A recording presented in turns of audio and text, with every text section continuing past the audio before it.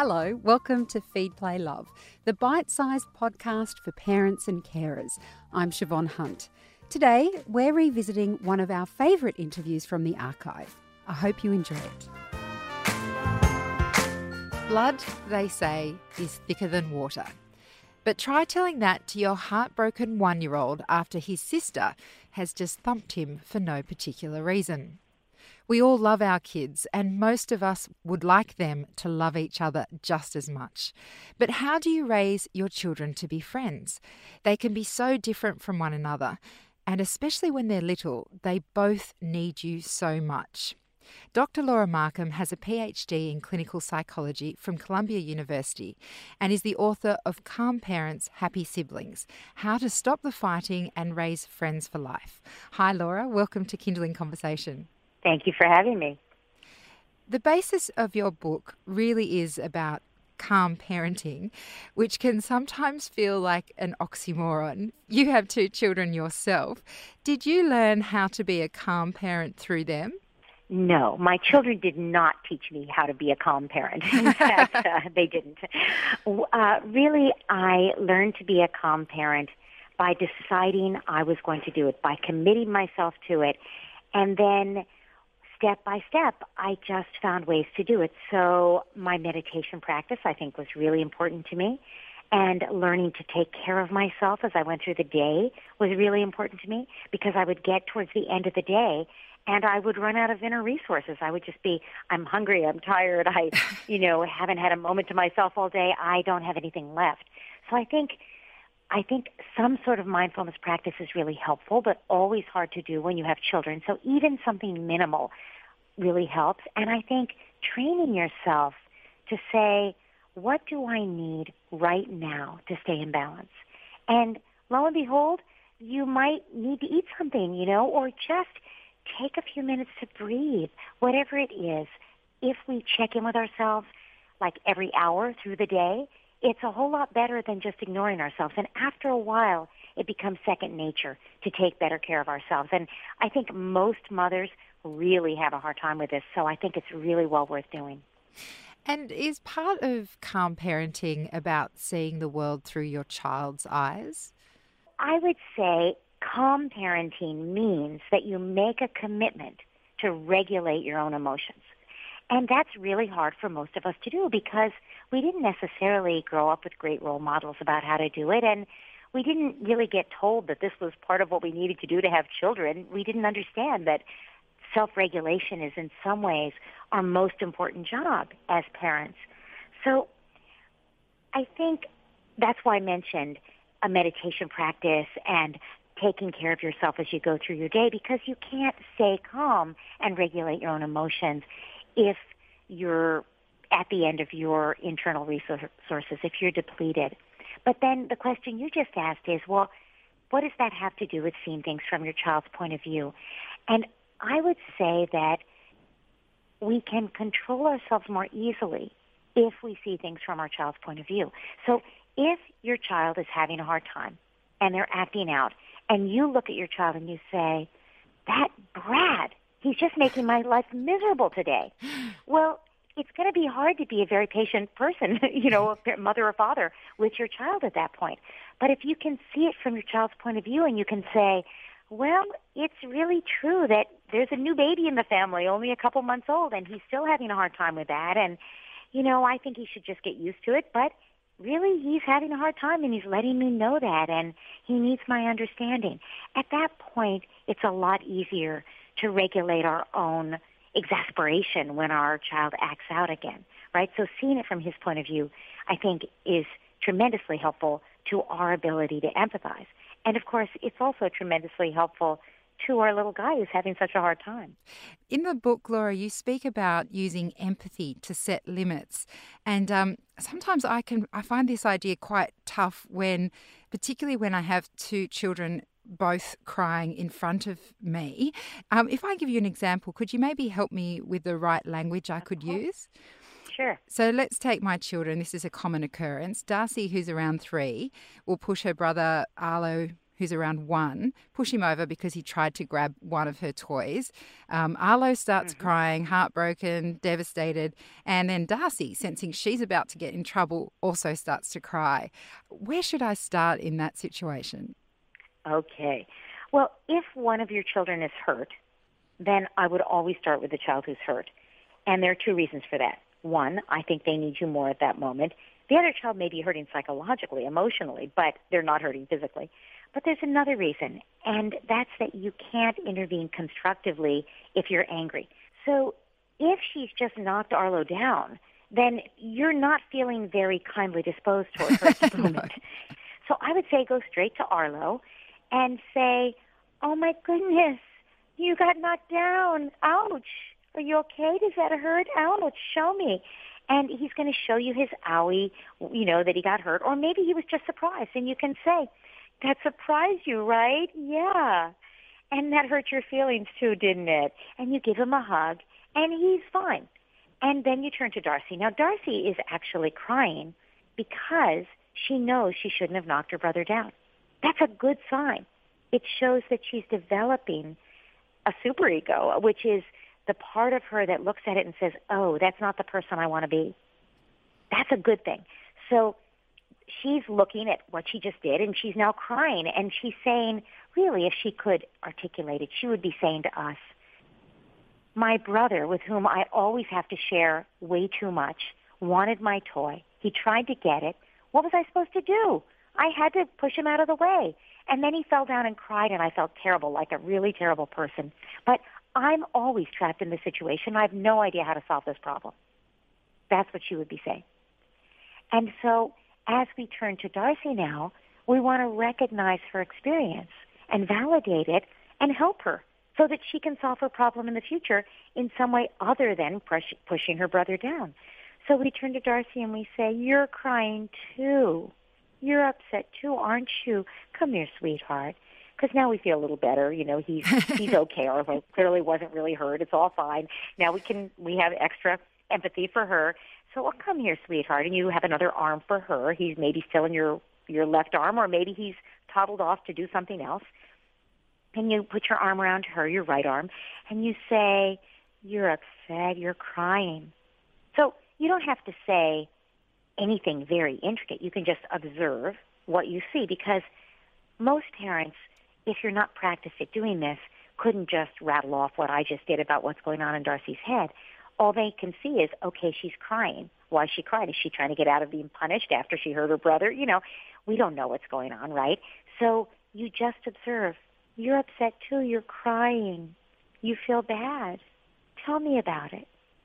And then she says, what would she say? You're her mother. What would she say? She'd say, "He tried to take my toy." Exactly. So she's explaining her problem to you. "He tried to take my toy." Now, we think that's a really lousy reason to push him down. In fact, we think it's inexcusable. But to her, she's explaining to you it's both why she's crying and why she did what she wasn't supposed to do. So she says, "He tried to take my toy." And you say, "Oh, he tried to take your toy. And then you pushed him, right?" "Yeah, and then he was crying, right?" Now, notice I'm not blaming her. I'm not shaming her at all.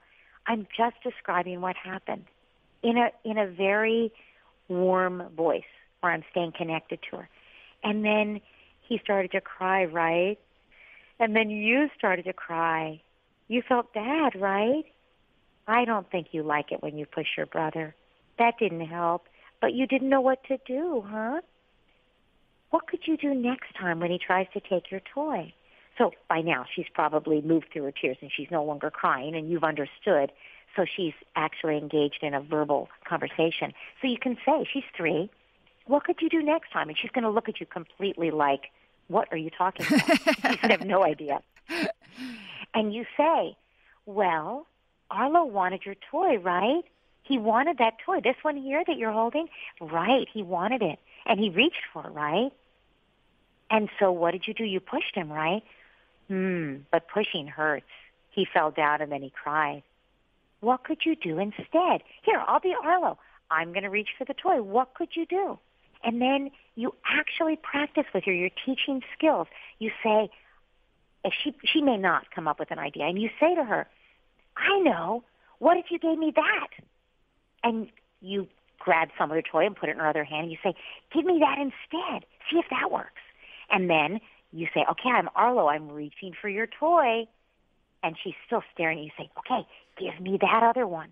And you're teaching her to offer a trade. Right. Now, it will take her weeks before she learns this. But weeks from now, even if it's 3 or 4 or 5 weeks from now, she will be doing this regularly if you intervene this way every time. And, you know, we don't realize that kids actually need us to teach them how to solve their problems. She's having a very real problem with her little brother. She's solving it in the best way she sees at the moment when she's feeling threatened. But there are other ways, there are other solutions, and we can help her learn them. And how important in that process is it to teach her how to speak to her brother? Because even just this morning, something similar to this happened. And I remember reading in part of your book something that seemed quite revelatory to me, which sounds silly because it was about teaching your kids to speak to each other about what's happening instead of coming to you and saying, Mummy, he took my toy, or that's not fair. How important is it, and what is our role as parents in teaching our children to actually talk about what's happening? Well, it's, I think, critical to do this, and it's important for lots of reasons. The most important reason is that your children then learn the skills to work out conflicts for themselves. And conflict is a part of every human relationship. We're always saying to kids, use your words. Offer him this toy, use your words. Don't knock him down. But she doesn't know what words to use, right? So in this case that you just described to me, you can say to Arlo, you didn't like that, did you? You can tell your sister, no push. Ouch. Yeah, you didn't like that. And you give him a hug. That's it. Now, he's not likely to say that to his sister for months to come. But at some point, you're going to be in the kitchen and you're going to overhear, and he's going to say, no push. And how great is that? And for her, she can start to use the words to say, Arlo, no, not that one. You can have this one. Now, he doesn't know what it means yet, but over time, he will. He'll learn, oh, she's offering me a trade. You're listening to Kindle in Conversation, and we're speaking with Dr. Laura Markham, who's the author of Calm Parents, Happy Siblings, How to Stop the Fighting and Raise Friends for Life. How much, Laura, do we need to spend one-on-one time with each sibling? Because that can be quite challenging when you've got more than one child and you're working. And, how much one-on-one time should we be spending with each of them? I think one-on-one time is critical because the best way to diminish sibling rivalry is for each child to really get that you could not possibly love anyone more than you love them. And you don't. You love your children. You love Arlo more than you could ever love anyone in the world. And you love Darcy more than you could ever love anyone in the world, right? Yeah. And it's different because Arlo and Darcy are different people. They're different ages. And it will always be different. And you'll be maybe closer to one of them at one time in their life than another. Maybe you'll be closer to Arlo now because he's little, and you'll be closer to Darcy when she's a teenager. Who knows, right? But I'm not talking about the closeness. I'm saying you could never love anyone more. And they need to believe that. And so for a child to believe that, they have to have one-on-one time with you. It's sort of like your husband doesn't believe it if you don't spend time with him, And so they really do need that one-on-one time. So I know it's very hard for parents to fit that into life. So I say just start with 10 minutes a day. And if you have a 1-year-old, for instance, hopefully they nap, so you have time for your 3-year-old. If neither of your kids nap anymore, that means at least they're old enough that they could listen to an audiobook. And audiobooks are a great way to keep kids absorbed because it's like being read to. And if it's a child who's very physically active and they can't stay in one place, you can also get them the book to read with it that they can flip through if it's a picture book. Or you can give them washable markers and a pad of paper and ask them to illustrate what they're listening to and show you the pictures when you come back in 10 minutes. Now, you obviously have to have a baby-proofed house to do this because 3-year-olds can still get into substantial trouble. But if you set them up this way and they're looking forward to their book, I don't mean they've never heard the book before and you say, oh, sit down and listen to this.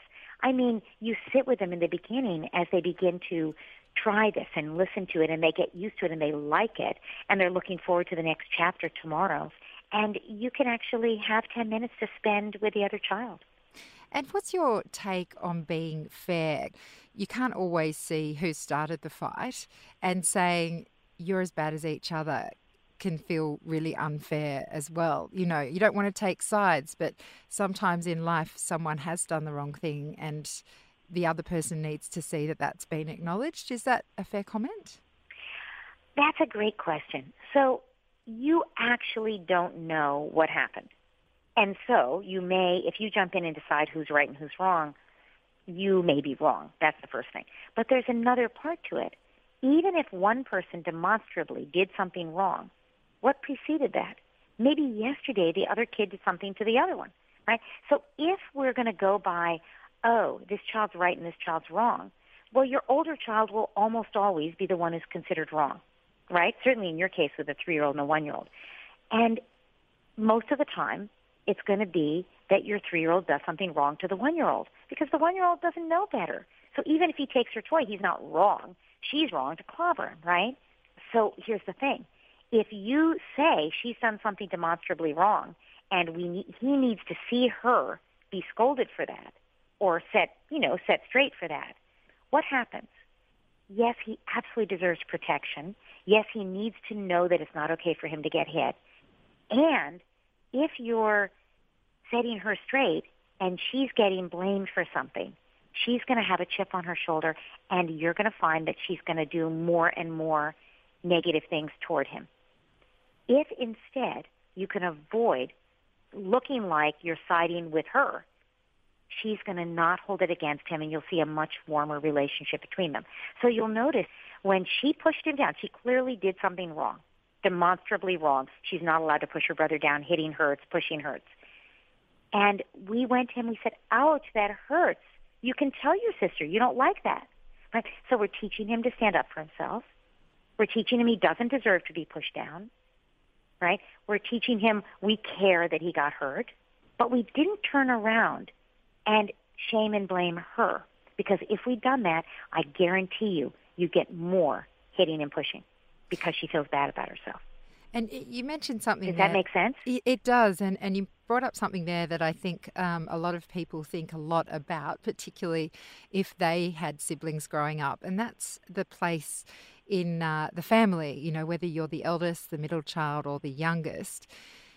How do parents deal with that so that people, you know, we talk about middle child syndrome or, you know, you were the eldest, so you had these responsibilities placed on you or those sorts of things. Is there a way of avoiding children having a sense of who they are just purely based on when they were born?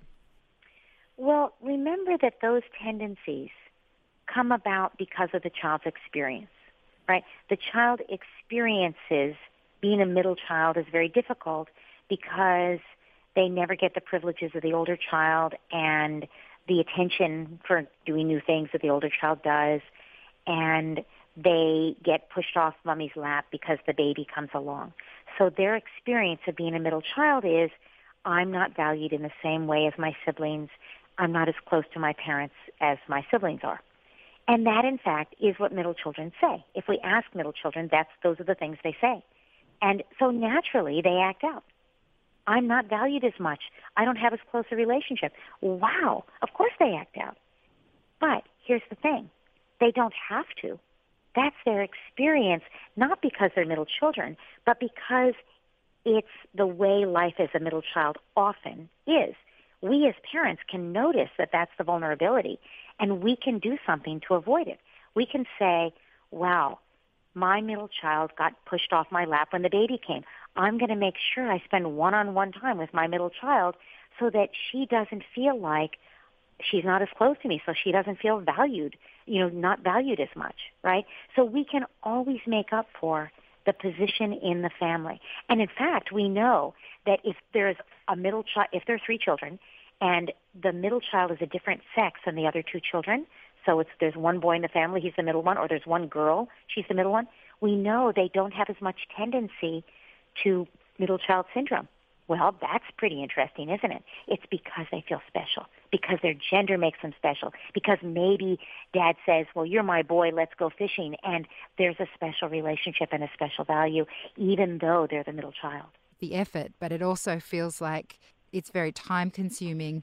And I'm just curious to know whether you think at some point it becomes natural, as opposed to you're in the moment, the proverbial's hitting the fan, and you're thinking, oh no, what would Laura do? Is there? Do you feel that it becomes a natural process after time? I absolutely feel it becomes a natural process over time. I think the hardest thing is beginning. In the beginning, it's really hard. But every time you're able to stop yourself from exploding at your child, because, she pushed the baby down, of course we want to scold her, we want to smack her. And every time you stop yourself from doing that and you take a deep breath and you regulate your own emotions, you're rewiring your brain. So it gets easier and easier. And a year later, you can't remember the last time you exploded at your kid. We can take it one step at a time, and what we most need is to have compassion for ourselves, because we're not going to be perfect. But, it's like turning down a new road. It's going to get you to a different destination. It may seem like a lot more work to climb this hill that, the other road didn't have that hill. We're doing a lot more work, but you'll find that it actually ends up being easier, because teaching your toddler and your 2-year-old and 4-year-old how to talk to each other to work out problems means you're not still intervening when they're 12 and 10, and they're actually really good friends, right? It's a whole different ballgame by then. So even if your kids are already 10 and 12, you can make a difference now, so it'll be easier in a few years. And so, yes, it is more work right now, but every step you take in the right direction, even if 3/4 of the steps you took today took you back on the old path, every step you take on the new path takes you closer to that more positive destination. Laura, thank you so much for spending this time with us. It was absolutely a pleasure.